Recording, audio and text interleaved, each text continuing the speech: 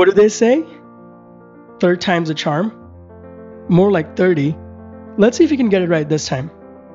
Hey, it's Sachit, and this is the Conscious Creator Show. Through exclusive interviews with authors, actors, entrepreneurs, musicians, other podcasters, and all kinds of creators, we'll explore how to make a life through your art without selling your soul. The creative side of business and the business side of being a creator, if you will. We've got a host of amazing partners like Brain.fm and other amazing companies, so head on over to creators.show, that's creators.show,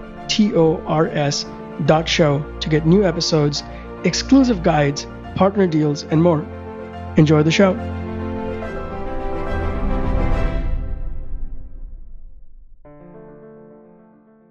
Hey everyone, we've got a super special episode for you today with my good friend Sahil Lavingia, who's the CEO of Gumroad. What's interesting about Sahil is not only does he define himself as a founder and a CEO, but also as a designer, painter, and writer.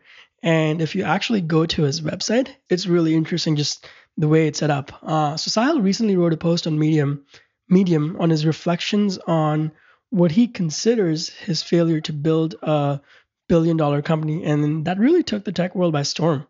For me, this episode is super special because we spent as much time discussing the creative side and the business side. And there's not that many people who can talk about how there's a focal point in paintings and how it applies to how he designs products, and also the WeWork S1 and what's going on with that.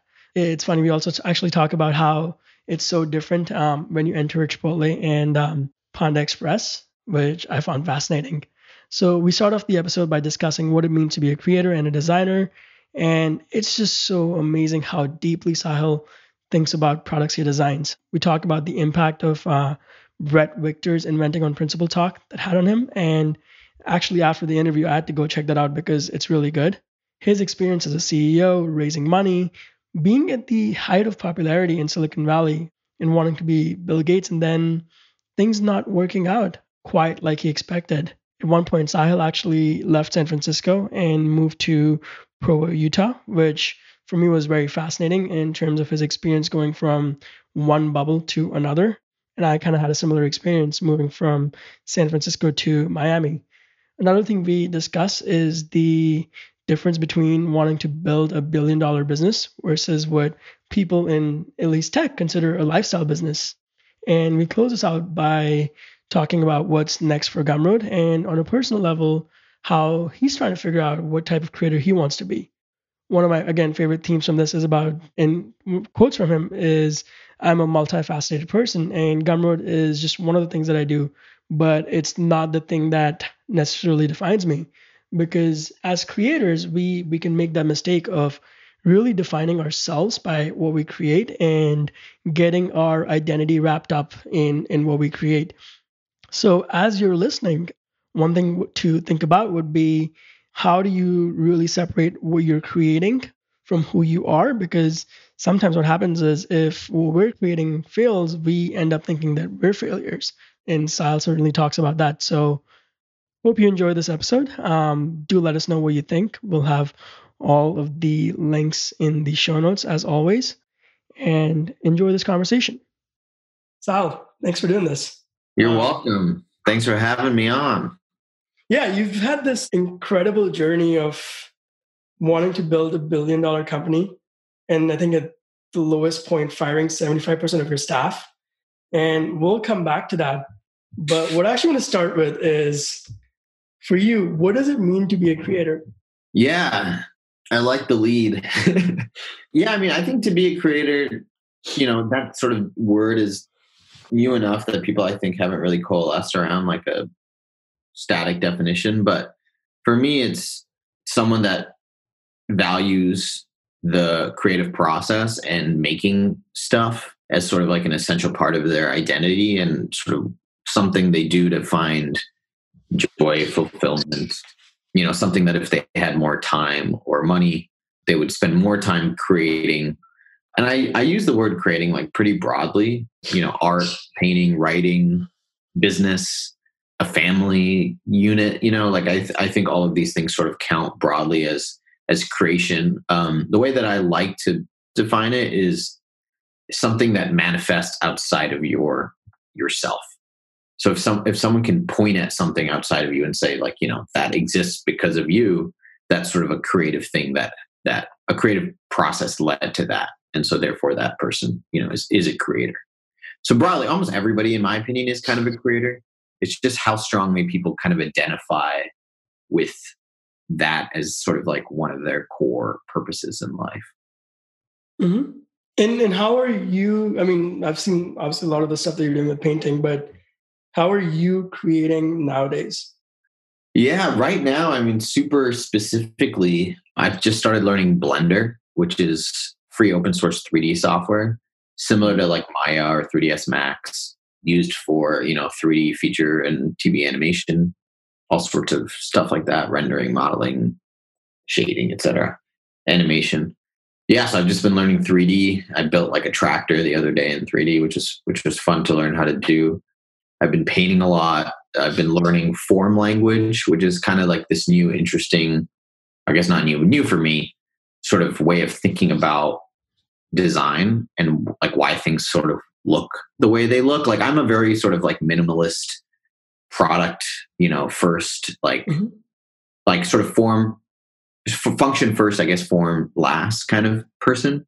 Like the stuff that I design for the web is like typically like pretty sort of simple and sort of opinionated, but really like not flashy, like not super visually dense or anything. Whereas, if you're designing like I don't know, a vehicle in Star Wars, it's kind of the opposite.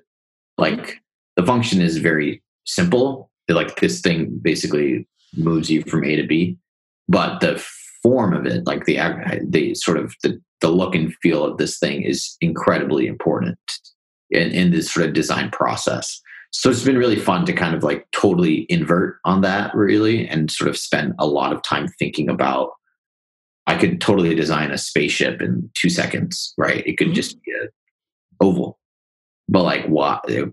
That's not interesting. That doesn't communicate anything about the world or the environment these people live in or the things that they care about.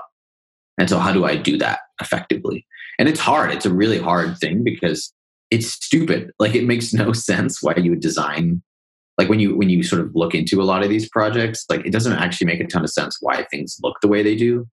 But then you realize that like that's, there's a reason that the houses that we live in aren't all just like brown boxes. We like sort of putting our personality and Mm-hmm. on things and our imprint. And obviously there's fashion and there's architecture. There's all these movements and schools of thought and things like that. But I never really kind of like deeply analyzed it, which was really fun. This has been really fun exercise. So the last like 3 or 4 months, I've been really focused on foreign language, it's called. Interesting. And do you see like commonalities in that and like even like the stuff that you designed earlier, like create and data? Was there sort of like a common theme that ran through those? Yeah, I mean, I think there's a word in painting called style, right? Like you look at a Monet or a Van Gogh or whatever, like they all have sort of like a very distinct style. And it's one of those things that you can't really, it's hard to work towards a specific style. Like it's kind of just like in you in the way that you see the world and observe. And that will be reflected, I think, in the way that you paint.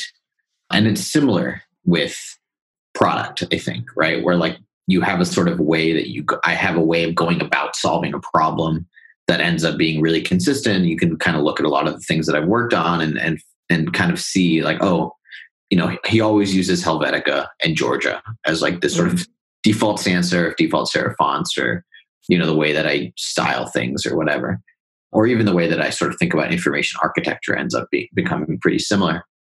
So I think there are a lot of similarities. I think the one thing that's been really helpful for me is like it forces me to kind of spend time analyzing like my style and really figuring out like what it is and why, like if someone wanted to design, quote unquote, design like me, how they could do it really effectively and really quickly.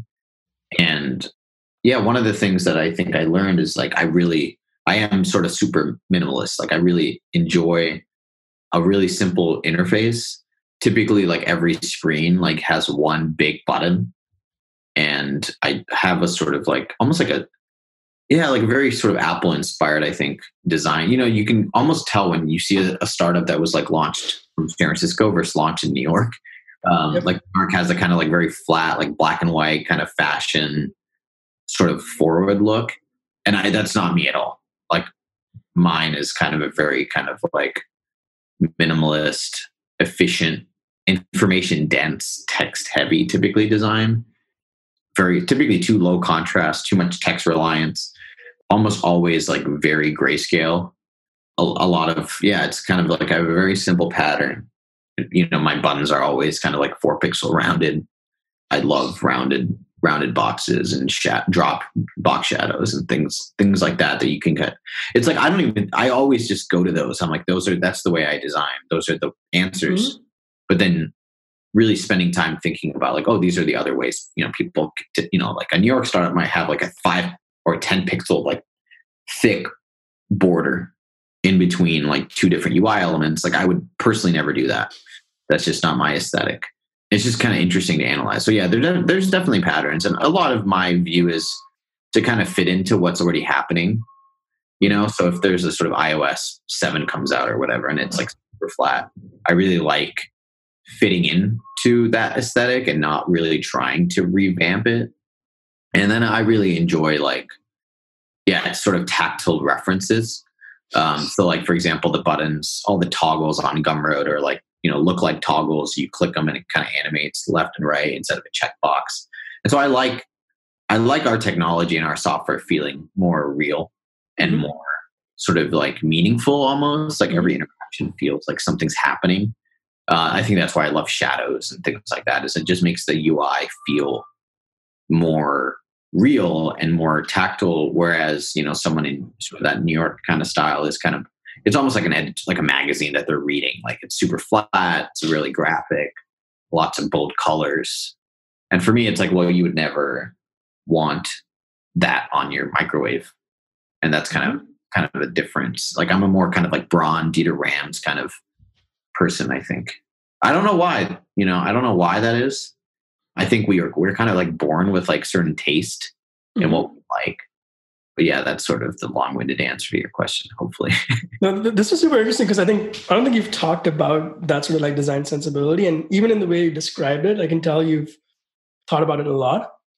Yeah. Were you like, I'm curious, like as a kid, were you always just doing that too, just kind of like breaking down different designs or things around you to try and understand them? Yeah, totally. Yeah, it's funny. Like I think nowadays, because like Gumroad has kind of grown to a point that like people don't even realize sometimes that I'm a designer. Like that's like kind of my thing still. And then when people realize that, they're like, oh, this is why you paint and you do all these other things, is because the kind of visual kind of, even writing, I think, has kind of like a design sensibility to it. Yeah, I think, I remember like in the early days of my life, like even like fonts, like really thinking about why certain fonts are used. And it kind of sounds, I remember being like, this is like kind of pretentious, to be like, oh, why does Apple use this font? And like, why does Microsoft use this other font? And why does this other, this storefront use this and this mall use this? But I think just really, as I started designing my own stuff, like there is a lot that stuff kind of communicates. And I remember like telling friends like, oh, this font like, is used because like impact, it's like really blocky and heavy. And so if you're selling like cargo pants, like you're probably going to want a brand that's a little bit more blocky and dense and almost like kind of resembles like the kind of utilitarian feel. The reason that like the military builds things that are, sort of blocky is typically because blocky is cheap, right? Like it's easier to ship, it's easier to build, it's easier, it doesn't look as sexy necessarily, right? It's not sleek and curved and nice, but it's efficient, it's cheap. And at the end of the day, if you want a tank, like you shouldn't really care about like how sexy it looks when it's running over some. But like just really thinking about that, has always been kind of a thing that I like to do. Or even, like the way that people think about, houses and like there's the spaces. Like I think in that talk we were talking about before, Inventing on Principle, there's a bit where he talks about designing spaces, or that might be another talk. But Wilson Miner actually has an amazing talk called What We Build, I believe, which talks a lot about that. Like a lot about, those are my two favorite talks, Inventing on Principle by Brett Victor and Wilson Miner's What We Build. But Wilson talks a lot about space designing. Basically, his point is like we design things, Mm-hmm. and then those things design us. Like there's this kind of mutual relationship that goes on and on and on. So we design the car designs our spaces, those spaces design how we work and live, and then those, the way that we work and live design them, sort of influence the way that we want to build and what we want to build and these sorts of things. And he talks about a space, right? Like you walk into a museum or any building, and there's kind of like you should kind of instinctively know like what you should be doing. And I don't know if you've ever had this experience, but like I walked into a Panda Express the other day, I will admit, and I live in LA now. It's too easy. And I didn't know like where to go. Like there was like what? Yeah. Yeah. It was just kind of open, and there was like kind of like all the food, kind of whatever that display is. And then I couldn't tell really, like there was no real line building up anywhere. So I was just really confused. I was kind of like stressed. Like, where do I go? I didn't even, and then I sort of figured it out. I was like, okay, the cashiers are over here. So like not there. So the other side. And I figured it out. But then I realized, like, when I had that experience, I was like, wow, I've never, like, that must mean that like Chipotle's are like incredibly well designed, because like I've never had that thought. Like I know immediately, and then you can break it down, right? You can sort of say, okay, when I go into a Chipotle, typically there's a menu on the side, or like there's like kind of, like a story of Chipotle on the side, or like whatever kind of like the step one is. And there's like a clear guard railing that kind of like starts right at the door. And so there are all these kind of implicit signals, right, that you use to kind of like instinctively know. Museums are really good at that because there's less sort of functional utility to what they're doing. There's just like, check out all this stuff. And so you have to kind of invent a path. But yeah, it's just like really fascinating to notice basically that everything is designed, right? Everything is implemented in a specific way, hopefully for a reason or a variety of reasons. And I think, yeah, just thinking about those and then applying those into your design is just really, it's just a really good thing to be able to do, because inevitably, whatever you do, even if you don't consider yourself a designer or what have you, like you're still doing that. You're still designing like the entrance to your home, and where you put your shoes and like all these sorts of things. And I think when you do think about those things, and it basically takes just as much time not to think about those things as it does to think about those things, right? Like you still have to go out and like decide what you want to buy and where you put it. Like you're doing those decisions anyways. So you might as well think about, I think, like, does it go on the left or the right? Right? Like the door opens this way. So, you might want to hide it, or you might want to show it, or like, like these sorts of basic things. And the more you do it, the more instinct you get around it. Like you just automatically start doing certain things because your brain has like figured out like this is the right approach. And it's fun. Yeah, it's you forget too. I think you get there's something called like the teacher's curse or something. But basically, you get so good at something like you can't explain it to a beginner anymore. It's it'd be like Steph Curry being like teaching you how to. There is actually a master class, I believe, from Steph Curry, and I cannot imagine that's helpful at all.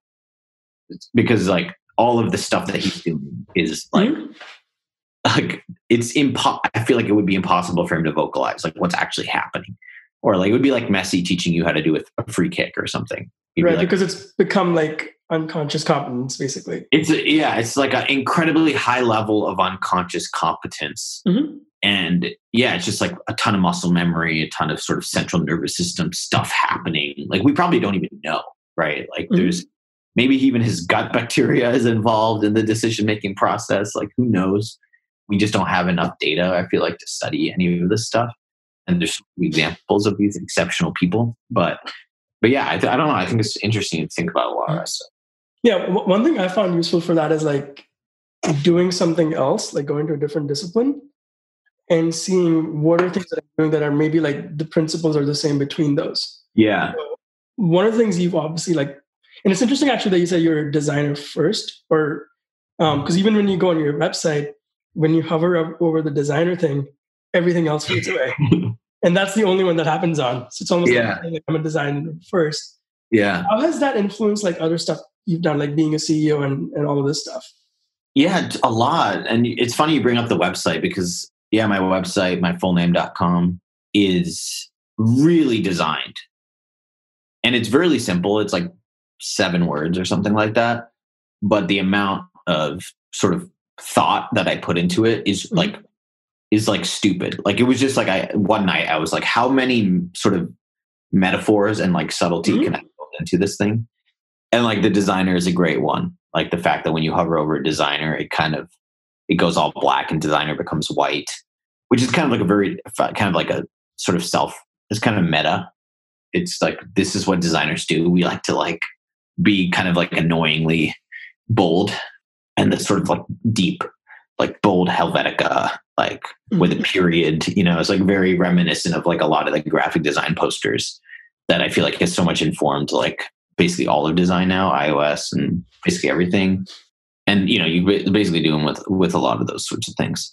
But yeah, there are, I think, 2 levels of every sort of lesson. There's like the very practical, actionable thing.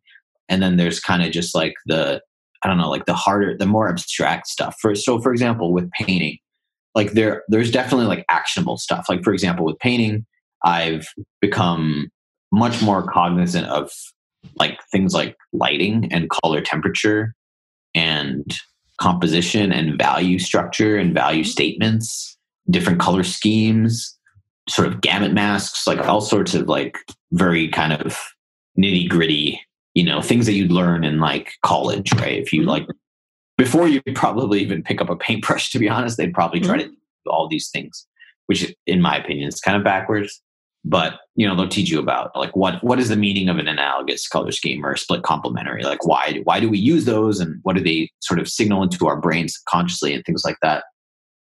And that's very applicable, like directly, right? Because if you want like a fun, sunny interface, like you're probably going to pick like sort of warmer colors. Like even a blue can be, it's like kind of a warm, blue, or it's lighter, so it kind of resembles like more of like a sky that's sunny versus like rain or something like that. Like there's all of these signals that we are.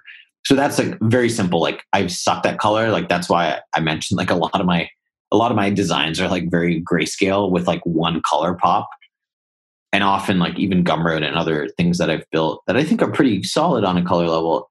Typically I just go to colorlovers.com and I just like pick a palette that I like and I just use it. But now I can think more about like, why are those things appealing to me, and come up with my own. And typically like that's because like they share like sort of common color themes, but then they also don't share on a strategic level, things like that. So that's the sort of concrete one. But then abstractly, I think it's like, for example, like in painting, like you want a single focal point. And that's really like, it took me a long time, and I still think I'm still sort of trying to understand what that means in my own work. But before, like I'd look at a painting and it'd be like, this is a painting. It looks great. And if you're like, where's the focal point? I'd be like, I don't know. It's like whole painting is great. And it took me a long time to realize that basically every really good painting has a single focal point.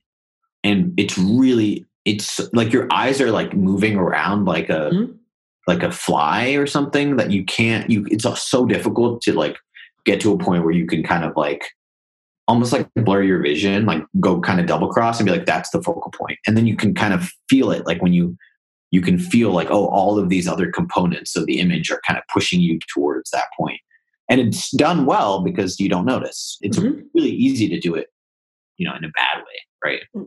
It's interesting how that relates to like what you said about when you're designing pages, each one having one button. Exactly. And then even when you enter a space, you know what the focal point is where you enter the space. Yeah, exactly. Right. So for example, in web design, like the equivalent would be every page should basically have a single thing that you want people to do.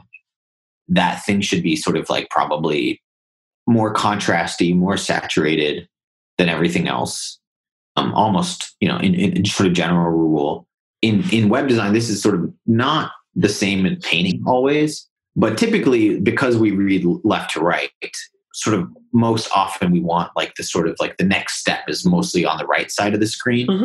Paintings, you have a little bit of that too. Like there definitely is like a tendency to look at the right side. Like for example, when you walk into Disneyland, right? Like the tendency for humans is to go right, not to go left. even though it's a sort of symmetrical design to the space. We just can't help but do that.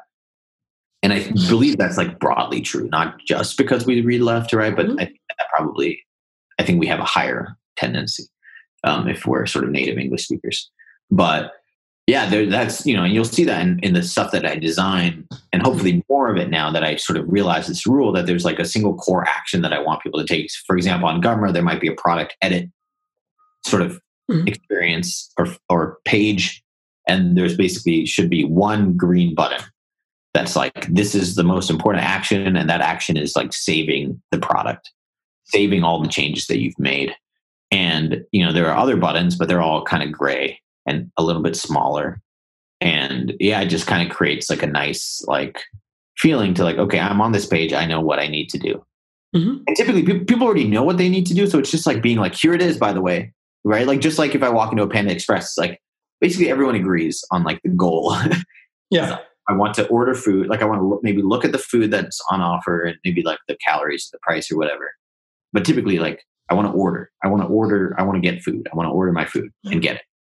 And then it's like really understanding the goal and then designing to every element to serve that goal. And then you can get deeper and deeper and be like, and typically paintings is the same, right? You have a focal point, but typically you have a secondary focal point and sort of tertiary focal point. And those things should sort of help each other, right? The secondary focal point often has like an element that points towards the primary focal point.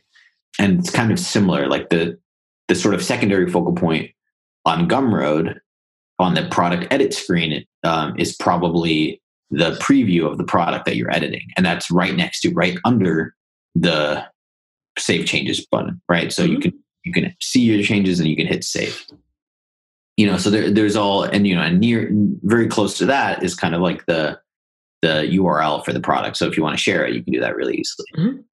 And on the left is like kind of navigation, and on the top there's like a high level navigation. So there's a sort of information hierarchy, and it's like really simple. And it's like one of those things that when you explain it to someone, you're like, that's obvious, but it's only obvious like after 8 years worth of iterations. Exactly. It's like you have to spend 8 years learning it, and then you see the simplicity of it. Exactly. Yeah, it's like you ever eat at a fancy restaurant, they give you like the most simple dish, and you're like, this, it's just like mango with grapeseed oil or something like that. It's like, and then you take a bite and you're like, this is the best thing I've ever had.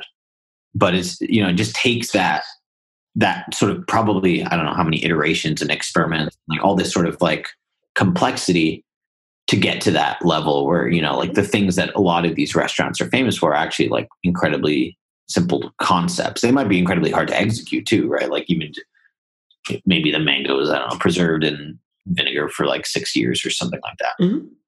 But yeah, there's typically like, I think almost always the answers end up becoming incredibly simple, but it doesn't mean that you can just go straight to it. Yeah. So I'm curious, like as someone, let's say like there's a creative who's starting to make money and then they're thinking about starting a company or being a CEO, and you've had that sort of the journey too. What is sort of the relationship between what you've learned from the design side to that? Like, is there sort of a symbiosis between being a CEO and designer and lessons that transfer? That's a good question. I mean, I think there's so much overlap in the way that I think about it that like it's almost hard for me to break them apart. I would say clarity is a huge one, right? Like the way that I kind of like to think about it is when I'm designing as a designer, like I'm typically sort of like designing for creators or their customers. And when I'm sort of CEO, I'm designing, but I'm just sort of designing for like my coworkers, my employees, and like sort of like my investors potentially, right? Like a much closer group that typically has much more context on like Gumroad and what we're doing. So the sort of the solutions are often going to be quite different, but there's going to be just kind of like a much more, but it's also much more sort of dense interaction, right? Like these people are working, it's a bigger part of their life potentially. And typically the product that I'm producing is going to be like internal documentation or like a nice onboarding experience versus like, just like a settings page or something like that. Actually, funny enough that you asked that, like I had this idea recently and I brought it up to the team today. about building, like basically we have a lot of contractors, like a lot of people that just kind of freelance for us, and everyone kind of uses their own time management and billing software, and then we have our own, sort of billing software that kind of deals with their invoices. So I was thinking about building something that's just like unique to us, that is like built for this use case, where it does, everyone can use it to do time management, tracks everything, and then it kind of goes directly with, ideally we want to build a really tight integration. So I can basically see like, this is how much this feature cost us. That's the goal. The goal is like right now those things live very separate in very separate places. And so that is like a really interesting problem, because I think it basically addresses what you're talking about together. Like I'm designing something as the designer, but I'm literally building it for the people that I'm managing, and I'm the CEO of the company. Like, and so that overlap is like, it's almost like fully, like the Venn diagram is almost like on top of each other, which is pretty exciting. So we'll see if I get around to it. But yeah, it got me kind of excited about like, wow, I could, typically when that happens, like I just know I can build like a really phenomenal product experience, because it's like, it combines those two things that I do all the time anyways. That's fascinating. How do you decide between, and I think for like creators listening, right? It's really easy to go down rabbit holes of just creating stuff to solve your own problem. So how are you sort of separating yourself as a designer who's like solving a problem, as like the CEO who's running a company, and kind of like deciding what to focus on? Yeah, I mean, I try to just figure out sort of time-wise, like how much time do I want to spend on these different components, right? And so, for example, like as sort of CEO of the company making like high-level kind of strategic decisions, I try to spend a day a week, like a work day a week, right? So it might not be like a single day, though that would be amazing. And that's something I'm actually striving for. But I typically will spend 4 to 8 hours a week on like CEO stuff. And that's just sort of doing CEO things. Like I'm thinking about it probably much more than that. And then I might be doing design, like, 10 hours, maybe like a work day, like 8 to 10 hours, maybe 12 hours a week. I might be writing code, fixing a bug for 4 to 8 hours a week. So I try to basically split it up. Because I think you're right. Like there are basically rabbit holes everywhere you go. Like everything you can basically go forever on any one topic, right? Like I could be CEO for 100 hours a week if I really sort of wanted to do a lot of research, investigate, data analysis, like really figure out, talk to a lot of people, talk to a lot of customers, talk to a lot of founders, publish like a 10-year master plan. Like I could really make that part of my identity and make that part of like the output of what I want to do and how I want to create. So yeah, creating a ceiling basically where I'm allowing myself up to this amount of time so that I can, do other things that I also think are valuable. And I'm definitely in that sort of stage of my life up until basically the end of the year where I'm much more broad, I think, in the way that I want to think and how I want to spend my time. Like I'm doing 3D, I'm painting, I'm writing nonfiction, I'm writing fiction, I'm writing Gumroad, I'm having these other ideas. And I'm kind of allowing myself, I think, a little bit more flexibility to do that. Whereas normally I'd be a little bit more, like I'm writing 10 hours a week, I'm painting 20 hours a week, I'm running Gumroad 20 hours a week. That's it. Like that's the structure. That's just, and typically I'd even give myself like, Tuesdays from 8 to 12 p.m. From 8 to noon, I'm writing science fiction. I'd really break it out because that was the only way I could really do it. And now I'm okay kind of like letting them bleed into each other a little bit more. But typically I go through that kind of up and down where, it's kind of like I assume kind of like an athlete where like they kind of go broad and kind of work on everything, and then up, getting close to a game or something, they're probably like more focused on a specific angle, based on whatever, team they're, or whatever their team they're playing against or something.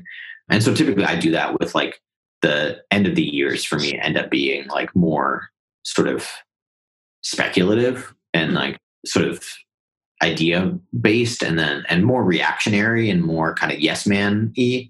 And then sort of the first like 2 to 3 quarters of the year are much more like implementing what I spent, a ton of time thinking about. And now it's just like, cool, I'm just writing, I'm just painting, I'm just building, I'm just producing, I'm just coding, I'm just designing, I'm just building, I'm just growing, I'm just whatever those things are, but they're typically like less creative, but just more implementation of those creative ideas. Yeah, sort of like how Bill Gates takes his Think Week, right, every quarter. Yeah, So exactly. Yeah, and everyone has like a different way to operate. Like some people are, and it's a life stage thing too. I think, right? Like I feel like if I told the Sahil of like 10 years ago, like you're going to think on a yearly basis, he would be like freaked out. so It's like, let's no, actually go to think, that, because you moved to the Bay Area about what, 10, 12 years ago? yeah. Right? I moved to the Bay Area in 2011, January 2011. And it's interesting Bill Gates came up, because so when you moved there, like what was your ambition or what you wanted to do? I mean, I definitely wanted to be sort of an integral part of the tech industry, the startup industry, work at a startup, do my own startup, raise money, work for a startup that raise money, be as early as possible, like be really like in it, I think. And really, yeah, I think to basically be the next Bill Gates on like a long cycle, those were definitely like kind of the ceilings of my aspirations. We're definitely up there. Run like 1,000-person company, be incredibly wealthy, at least on paper. Like it's like I don't think I'd ever spend that much money, nor do I think Bill does either. But yeah, definitely those aspirations were quite similar to kind of like the Bill Gates story, or even the Mark Zuckerberg story, which was a little bit sort of more nascent, I guess, at that time. But at that point, Facebook was probably already worth like dozens of billions of dollars. And where do you think it came from, or why was that there? Yeah, I mean, I think it's complicated. I think partly Bill Gates was like the American dream to a T. I think this was pre when I was in middle school and high school. This is like before everyone hated him. I think at least, and or like after everyone hated him, everyone started loving him again, kind of thing. And now I feel like people are kind of on the hate train again. But yeah, it was kind of, I think it was just, he was like the guy. He was like the person who was, solving malaria. He built this like amazing company. He seemed to be like a really smart person. And there was this like, just like sort of this just generic sort of like American dream vibe of like, you can have this incredibly large impact from a laptop. You could build whatever you want. You don't have to ask anybody for permission. Sort of disruption first. And I think also like, I don't know, I think I lacked a lot of confidence in myself at that time. And like my grades weren't good. I felt like I had some level of like intelligence, but it wasn't showing up in the places that people sort of expected it to, I guess. Like I wasn't that kind of like headed to Stanford or Harvard kind of kid or whatever. And I think a big part of it, honestly, was like this idea that like I needed to prove myself as no, I am a smart person. I am intelligent. Please pay attention to me. And, here's an app I built that makes $10,000 a month, so that you'll believe me, which is like a very sort of backwards way, almost like I think most people would be like, really, that's the methodology or whatever that your approach that you're taking. But that's kind of just like the way I thought about it. And also it's just, I love the idea of being in control. I think that's really important to me. And I think a lot of people have since told me that, like, you really want to be in control of your life and your time, your location. And it's in our sort of current society, I think it's hard to get that much control without starting a company and without getting into technology, which is kind of funny because inevitably when you start a company, raise money, hire people, like you're actually incredibly constrained in your optionality. But I think the dream was sold in that way, right? And so, yeah, I don't think it's a coincidence that like Bill Gates was the richest person on planet Earth, and that's the career path that I chose for myself. Like I think, and even though I really don't care about money, and I actually have like this incredible, because I grew up in like a culture that worshipped money. I really like don't like it. Like I don't enjoy spending a lot of money. It grosses me out. But it kind of, the ideals behind that, I think, really spoke to me. Is it also like about like what it signals to people? Yeah, totally. I mean, unfortunately, like we live in a world that like it's, let's say I'm on stage with like three other founders there's like this implicit hierarchy that happens, right? With like either like who raised the most money, who's worth the most, who has the most employees, who raised from the best investors. And these are typically not judgments on anybody's character or like moral compass or intelligence or anything. It's just sort of more a statement on like the market they chose or whatever. But I think humans just can't help but do that. Like they can't help but just kind of, there's just so much, especially nowadays, there's so much data, there's so many people that you can talk to, that you can connect with, that you can read thoughts from, that we just need signal. We just need filters. And it's easier to just say, oh, I only care about people that have racist today. And, you know, I kind of consider myself a hypocrite on that, right? Because I kind of espouse this, like, that shouldn't be the end all be all, but like, I also did it. And so I'm sort of, I get a lot of the clout of doing that, having done that. And now I can kind of disavow it a little bit. And so I understand I'm sort of like playing both sides, you know, sort of speaking from both sides of my mouth or whatever. But I do think, I think it stems from like, and just like a lot of, kind of like a lot of social status. Like Derek Sivers, he talks a lot about like, there's like a few things that motivate people, right? It's like money, fame, influence, power, things like that. And for me, like money is definitely not up there. Like I just don't get motivated by that. But influence and fame, I think, are much more sort of what I need to feel good, for better or worse. And just sort of like, it took me a long time, I think, to realize that like the $1 billion company was like, it sounded like a money goal because it's like, that's the face of that, the surface of it. But really there's like a deeper want there, which was like, I wanted to be respected. I wanted people to know who I was. I wanted Bill Gates to know who I was, right? And one way to do that, the way that I knew, was to build a $1 billion company. But then it's like, you know, it's like, even why? I'm not saying those are necessarily good. Like, I'm not saying, oh, being motivated by money is bad, but being motivated by attention is great. But just being more aware of like, kind of, there's like deeper levels to the things that we want. Yeah, definitely. My journey over the last year has been figuring that out too, which was like, I moved to Silicon Valley wanting to do marketing and got all of these rejections. And then it became, okay, I have to get like people who are really well respected and do marketing for them. Because if they say I can do marketing for them, then I'm good. Yeah. Andrew Warner, Tim, Seth. And at some point I looked at it and I'm like, when is this going to stop? Because for every level, there's a higher level. Exactly. No, you're correct. Right. At some point, you're going to have to do book marketing for J.K. Rowling or something. Yeah. And then there's a higher level. Actually, I don't know if you've seen Kobe Bryant's documentary. It's really interesting where he talks about how when he moved from Italy back to the US, he used to, in high school, have to like eat lunch alone because he was a kid who spoke Italian and didn't have any friends. And then he actually talks about how his goal at the end became to sit at the same lunch table as his muses, Magic Johnson and Michael Jordan, and feel like they belong. And I think this concept, I keep seeing this concept of just people wanting to feel like they belong in that club. Kind of like how you mentioned, like Bill Gates knowing who you are, that just becomes a driver for a lot of what we do. Totally. I mean, at the end of the day, like you can, again, it's a rabbit hole, right? Like you can go forever on like why you do certain things. And the answer is there's probably no answer to it besides like maybe some like biological chemical reaction, the evolutionary thing going on, right? At least that's kind of my current take on it.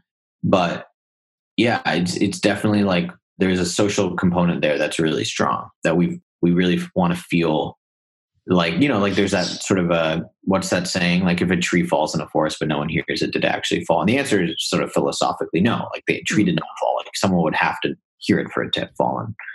And I think it's a little bit like that. Like you can't be a good person. You can't, really just be a good person, I guess, without people knowing that you're a good person and seeing and feeling and acknowledging that. And it's kind of a very kind of selfish almost thing to be like, I want to, like Kobe Bryant, like I want to play 100,000 hours worth of basketball so that like 3 people will respect me.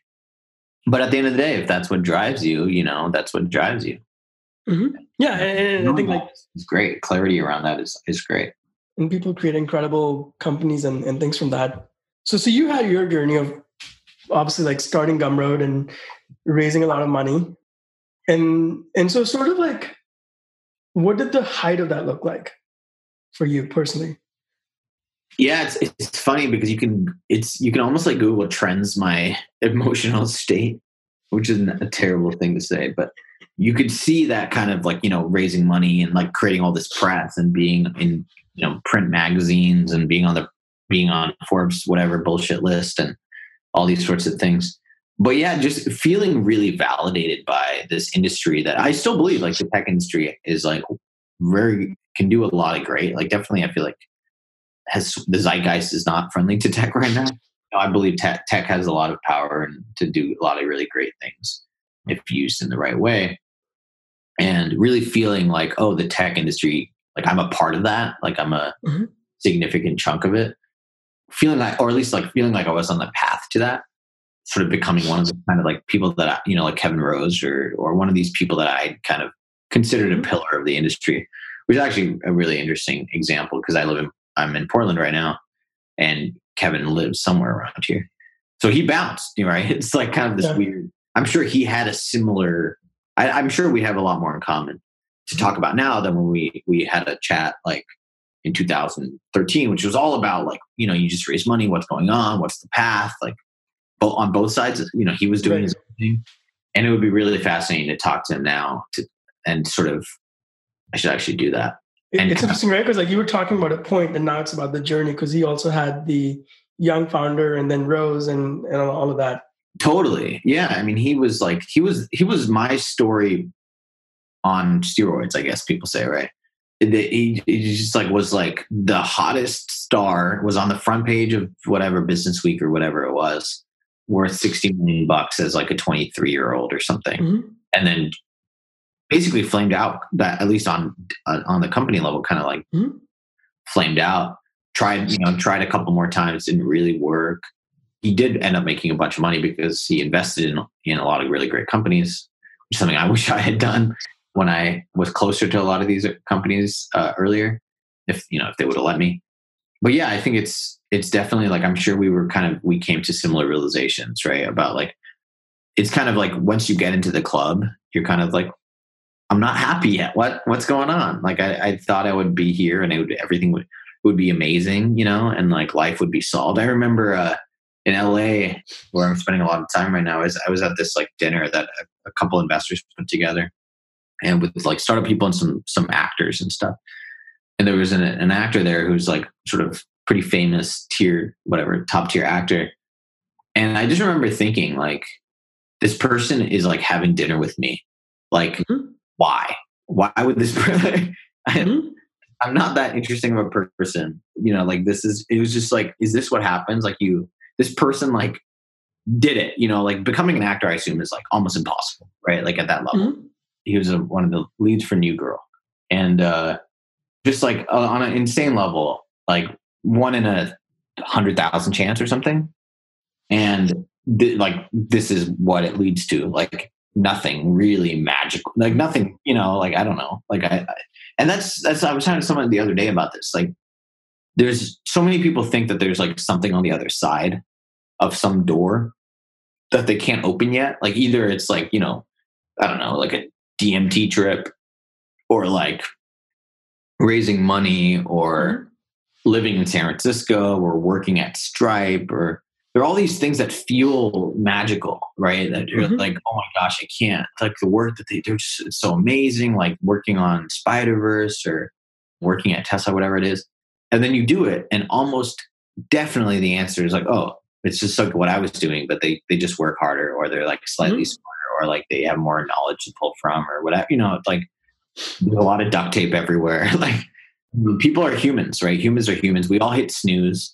Like we're all kind of figuring it out. And like Bill Gates is like just a dude, just like me, like just a normal person who, kind of like the world put him in a place that very few people get to, but like he's still just a human. He's just there. He's in a room right now, probably staring at his phone or a laptop, reading something, like having a conversation. It's like we're doing the same thing. Like we're able to do basically the same thing. And I think it's so important to really get to that point where to realize that like there's probably not like a secret sort of cabal that you get invited to and life is amazing and you're just like a happier, more joyous person because of it. I really believe now that like the most essential things that make people really happy are accessible to everybody. You know, like my fiance got a cat, and I'm like not a cat person, never have been, and it's like the best thing in the world, like this flipping cat, and it just really made me, I don't know, like in this like very strange way. I think just because it was such a shock how awesome a cat was going to be. Like I just was like, okay, we'll have a cat, like we'll, you know, whatever. But then like even just like having a cat lay on your lap, like it just like makes you feel so good. And with no sort of side effects, like you don't feel like good, but then you're also thinking about this other thing because of it, right? Like where like a startup often does. Like whenever Gumroad has a really great month, I feel great for a second, and then I feel like, oh no, like we're not going to get this next month, we're going to have to do all these things so that we do get it next month. Like there's so much pressure, right. It's like almost inescapable. It feels like sometimes. And really kind of like, I have this idea that I haven't like shared really publicly yet because I'm still wrapping my head around it and it feels really cynical, but I'm not convinced that like the things that you do for money are going to make you truly happy. Like just inherently, if the money is sort of like inherently a corruptive element, like it's almost impossible to, on a long-term basis, right? Like that's why I think a lot of these, like Bill Gates, like who is still one of my idols, I think, like left Microsoft. He probably kind of came to this conclusion that he would basically be an amazing sort of optimizer forever, but like, is that really sort of super satisfying? And you know, if you look at like art, right? Like most artists that start making it, quote unquote, the thing that people say is like, oh, they sold their soul. Yeah, they sold their soul, and almost always, I mean, I feel like I struggle with this a little bit too, but if you look at a lot of really great artists, like their best work happens before they're famous, before they're successful, before they're sort of affluent. I mean, I would argue J.K. Rowling's best book is, you know, best series is Harry Potter. Like she has other books that a lot of people don't know about that are not, I've read 2 of them and they're okay. They're fine. They're definitely sort of good work, but like it's nothing close. Obviously the sort of most famous example is probably George R. R. Martin, right? Like who sort of is probably never going to release like the ending of his series now since the success of Game of Thrones. But there's definitely that happens, right? Like where I would say Kanye West is maybe getting there too. Like sometimes you need like the kind of unknown sort of like drive of like failure driving you to succeed. And when that goes away, sometimes the right thing to do maybe is to just acknowledge it, you know, and be like, I did the thing that I'm known for. Like Eat, Pray, Love, the Harry Potter, the Microsoft, I'm done. And like, and even like sometimes I feel like that, you know, where I'm like, I want to do other stuff. Or at least I don't, because the problem is I don't want to just start another company so I can kind of like get to that thing that I wanted and kind of one up myself. Like I'm much more kind of a horizontal person where it's like, I'm much more interested in learning and just trying out new stuff. And like, you know, like learning 3D, like building a tractor in 3D, like what's the utility of understanding sort of array modifiers in Blender so that I can build tractor tires or something? I don't know, but it feels good to now know it. And you're doing something. And almost like when we were talking about sort of making it, I'm curious, like, do you almost like when you make it have to fail again to then get reconnected to your true thing? Because you had that experience of like reaching the top and then kind of like what we started with. I think it was like you said, within 7 months you laid off 75% of your company.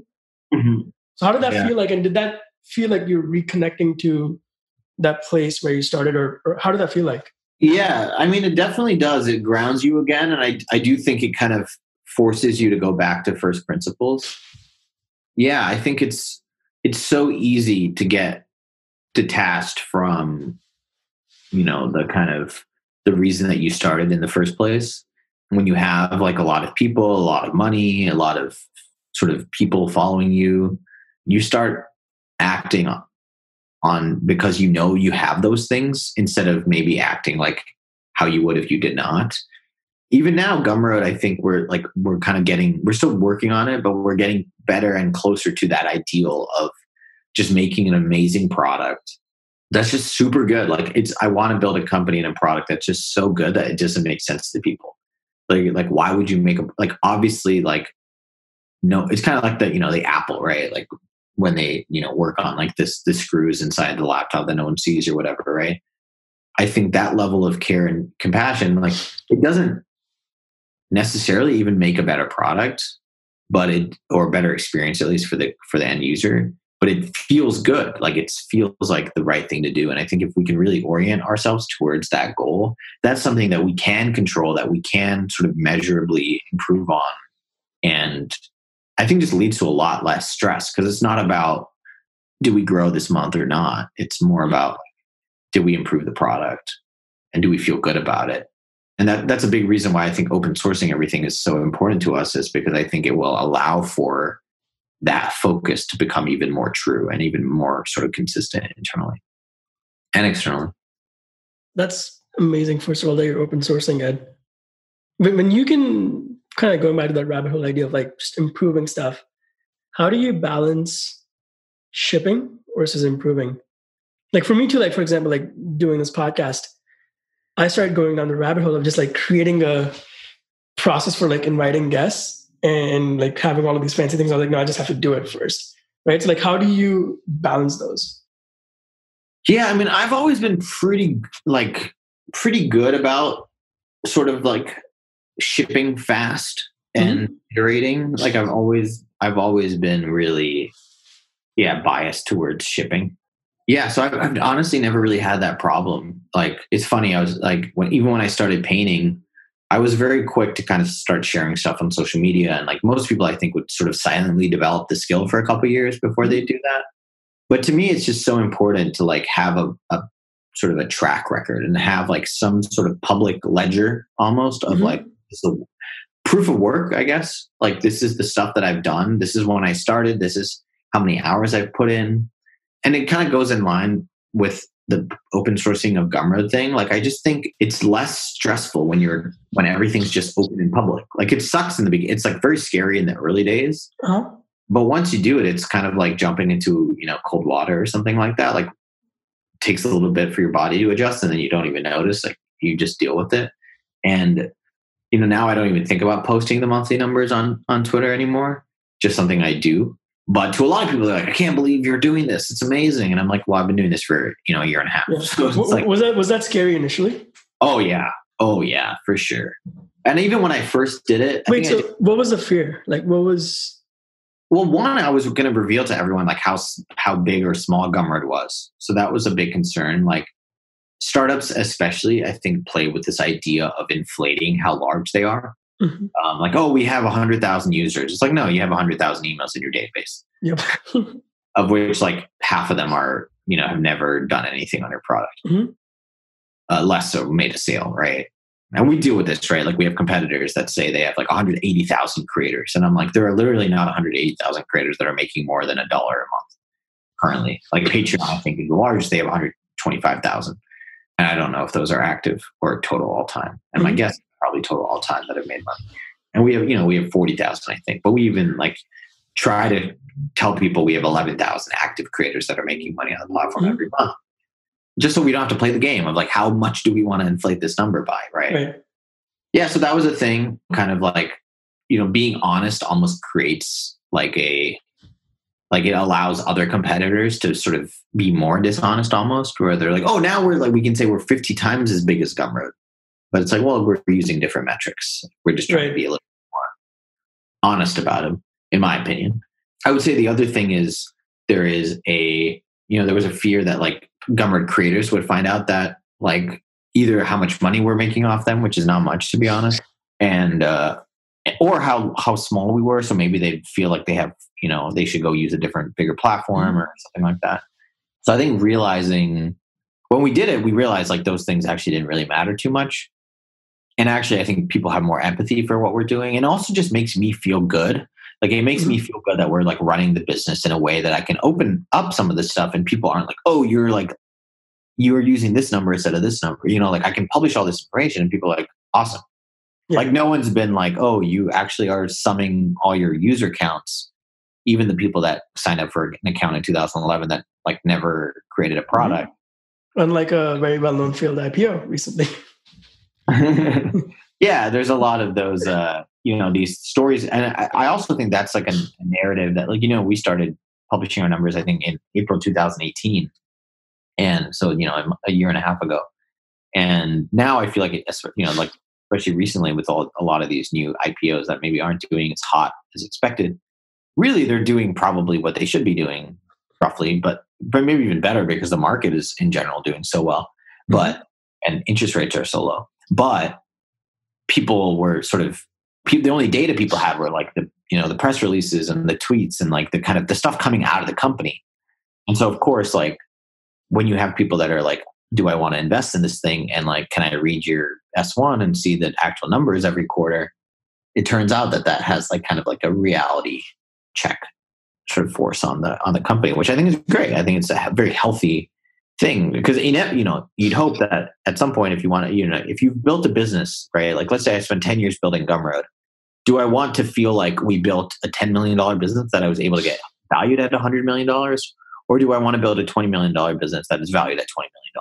Like, I know I know, like as the CEO of the company, like I know everything about, or I know as much as anyone would, just like the WeWork CEO, the Uber CEO, the Peloton CEO knows about their own companies. And if there's a discrepancy, if there's a dissonance, like I guarantee you, I know that does not feel good. Like I know that feels shitty and that they spend a good chunk of their time hoping to equalize those two things because it feels not great.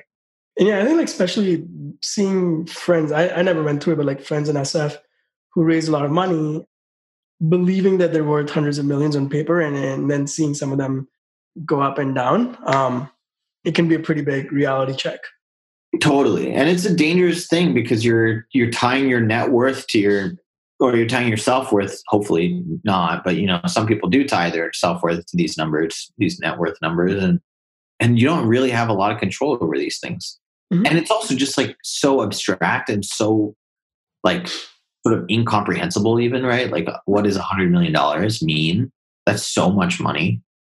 That's just an insane, how many houses, even in San Francisco, the most expensive probably city in the world to live in at this point, like $100 million, you could buy 10 houses that you could never fill with enough furniture. 10. It's plus more cars that you could ever do. It's just like it's an insane amount of money. Yeah. So, and that's all the money that's just the money you have. That's not the money interest that's going to build on that. Yeah. So I'm curious, like, and this is kind of like a two-part question, because I think a lot of people go through or want what you got, which is like want a lot of fame without really thinking about it. And then very few people have talked about that experience of like going from fame to coming down and then kind of like building back up, right? So did you go through that of that attaching the self-worth to the net worth or whatever, or what the company was? And what was that experience like for you personally? Because I think a lot of creators can relate to that. Yeah, I mean, I think that happened to me when I left San Francisco and moved to Provo, Utah. And I did that because I wanted to basically take a science fiction fantasy writing class from this author that I really like, Brandon Sanderson, and live in a conservative place and kind of like understand what that was, because I didn't have a lot of context for it in my upbringing. And it really took that, honestly. Like, I don't know if I could have had a lot of those realizations around self-worth, net worth, like my identity, fame, money, all these sorts of things, my ambition and like what I wanted out of my life and things like that. It was, I think it would have been very difficult to have those realizations in San Francisco, where I'm still surrounded by, those sort of people that all wanted what I wanted. And we all kind of aligned on it. There wasn't like a lot of opportunity for disagreement and things like that. And when I moved to Provo, it was like, oh, all of a sudden I'm the only person in a way that I encountered on a daily basis or a weekly basis that like wanted these other things. And everyone was like, why do you want, why do you want to build $1 billion company? Or why did you want to? Or why did you try? That seems like a weird thing to try to do. And then just like the fact that when I went into a room, I started painting 2 years ago. And I'd go into a room with my oil paints, and there'd be a model, and I'll paint the model, and that was kind of like what I do for 3 hours, like every other day or every few days or once a week or whatever. So there are all these strangers, right, that I was interacting with, and like I could introduce myself. I'm like, this is in Provo, Utah. I'm like just like this random brown dude. Mm-hmm. I could make up whatever story I wanted. And so I didn't have to tell people I'm the CEO and founder of a company called Gumroad that no one would have known about anyways there. And so it was kind of nice to be like, yeah, I'm just learning how to paint. I write some science fiction and fantasy, and I'm learning how to paint. And I work remotely for like a software business in San Francisco. Is kind of how I would, if people ask, I would just stick to that first bit. But if people ask, like, how can you, like, you're old enough that you have a job, I assume, like, what is it? Then I would kind of mention that. And then, obviously I'm not going to hide my story. So if someone asks, like, why do you have 65,000 Twitter followers or something like that? Like, then I could give them a little bit more context. But it allowed me to kind of separate myself from my identity and kind of just paint and be a painter or be a writer and really like interact as like a part of those communities. And then that over time, it took 2 years, I think, but over time it allowed me to, when I visited SF, or, obviously I still had a lot of these conversations on Twitter and phone calls and things like that. When I'd speak at events and things, I was still like the CEO and founder of Gumroad, which is a company I still ran. It allowed me to kind of come at it with a little bit more, I think, distance, which often, like, honestly, a lot of CEOs don't want distance from their companies, and that's totally fine. If you want to be kind of like your identity in Gumroad, like, I wanted those things to be kind of super overlapping because I wanted to build a $1 billion company, and I felt like if I did that, then like it would have all been worth it. And like if I didn't do that, like it doesn't matter how good my other parts of my identity were; they wouldn't have mattered anyways. So I don't necessarily think it was like the wrong move, but definitely now I think it's much healthier to feel like I'm a multifaceted person, and Gumroad is like one of the things that I do, but it's not the thing that necessarily defines me. It's still sort of a core thing that defines me, and even that is something I might want to revisit someday. But yeah, it doesn't kind of like control every decision that I make anymore. Mm-hmm. Yeah, this idea of having the multifaceted identity. It's funny, like being in SF and then leaving, which I did and you did too. It feels so foreign because when you're there, it's just like, what do you do? What do you do? And that's all that kind of like is there. Yeah. Totally. On this topic of like building a $1 billion company, because I think we've both had this experience in SF where it's like, it's either like you're building a $1 billion company or you're building a quote unquote lifestyle business, which is almost like demeaning. What are your thoughts on that? Because I know you've been exploring stuff around that. Yeah, totally. I mean, I think the difficult thing is that most businesses are somewhere in the middle. And so it's really hard to kind of come up with a phrase that like defines that, because it's the default. Like most people, if you said profitable business, most people would be like, that's redundant or it should be, you'd hope. But yeah, I mean, I've thought a lot about it, and I'm still trying to sort of wrap my head around, like, like a friend of mine says, like, she calls them like Goldilocks businesses, kind of like these right-sized, kind of middle-sized things. I kind of call it the third way. That's like sort of their step. The first way is like kind of like the unicorn. The second way is the lifestyle business. Third way is kind of like the in between, kind of like the rework Basecamp, right? Like I wouldn't say they're totally lifestyle businesses. Like they help make Rails, which is like this amazing thing that adds a bunch of value to the world. Probably more value than many startups, probably the majority of startups, though they don't monetize it. So they doesn't show up on like someone's cap table or something like that. But certainly if it was a startup, it would be larger in impact than like Mongo or some of these big unicorns, right? In my view, obviously I'm biased. We use Rails at Gumroad, and I like the Basecamp sort of ethos.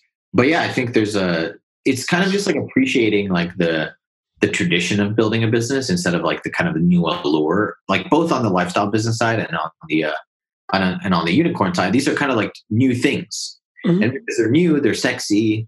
They kind of create these like very sort of outsized examples in different ways, right? You have like this person that made a bunch of money, or this person that works like 1 hour a week or whatever, which are very sexy. Like people like writing about them. They show up in newspapers and on TV and things like that, and on Twitter and stuff. But ultimately, it's just really important to kind of understand that like most businesses are that normal path right down the middle.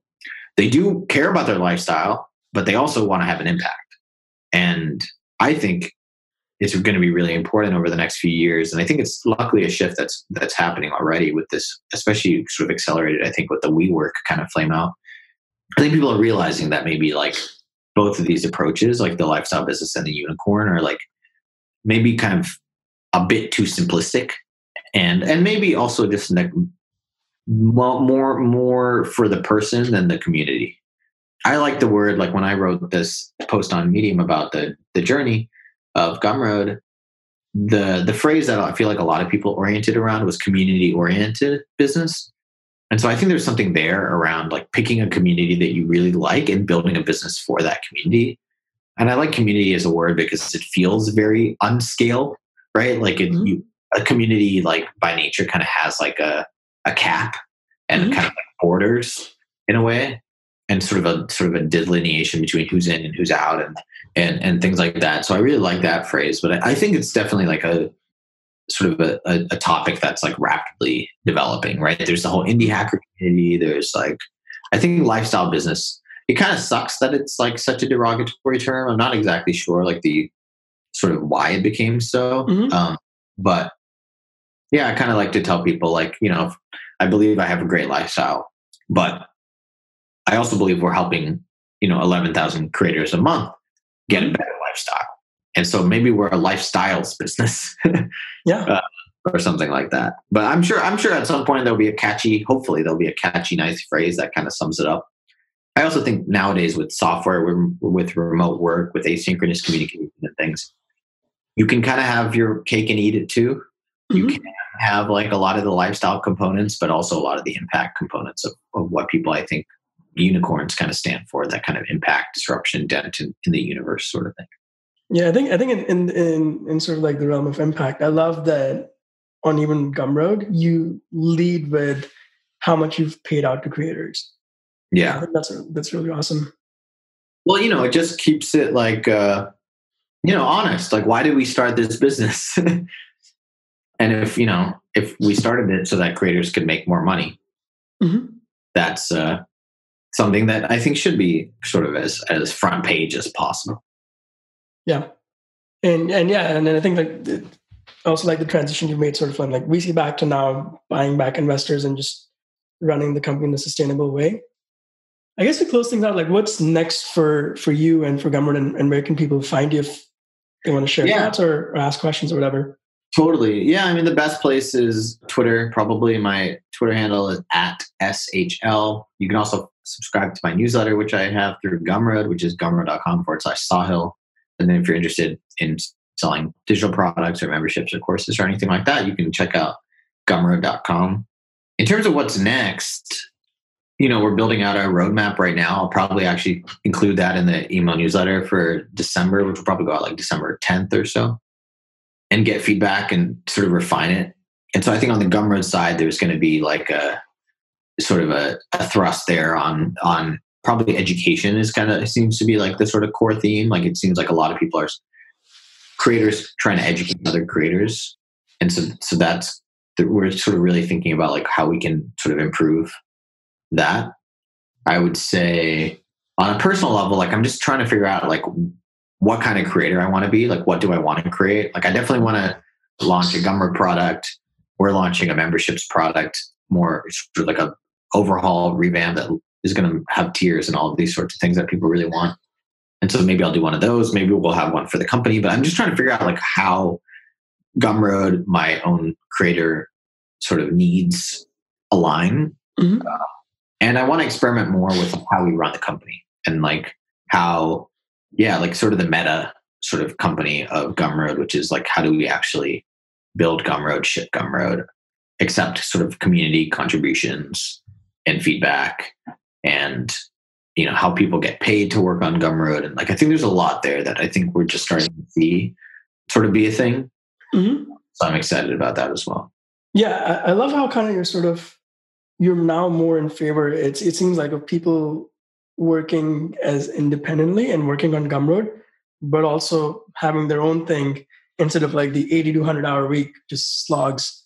that people want companies. Yeah, I think ultimately, like, yeah, what I'm trying to find is like a nice consistency, an internally consistent, externally consistent Gumroad, me, our employees, or workers, contractors, whatever you want to call them, freelancers, all those things. And our audience too. Like, I kind of want to just be incredibly consistent and sort of so that those things don't feel like they're at odds and they all help each other. Like, I'm working on this book. I hope that helps Gumroad. I hope that helps me. I hope Gumroad helps the book. Like, I'm writing science fiction. I want those things to kind of interface somehow. We're working on this like TV show concept that merges a lot of these things. So I'm just kind of like almost like building my own little universe of like things that kind of like hopefully like help each other out. Have you seen the Walt Disney Vision Map? No. That. Oh yes, yeah, I know what you're talking about. Yeah. Like, that's kind of like Kanye West kind of thing too, right? Hey, he had like an iteration on that. For DACA. I'll check it out again though. It's been a while since I saw it. I'll share that with you. But yeah, thanks for doing this. Any last words? I don't think so. Thanks for having me on, and I hope to talk to you soon.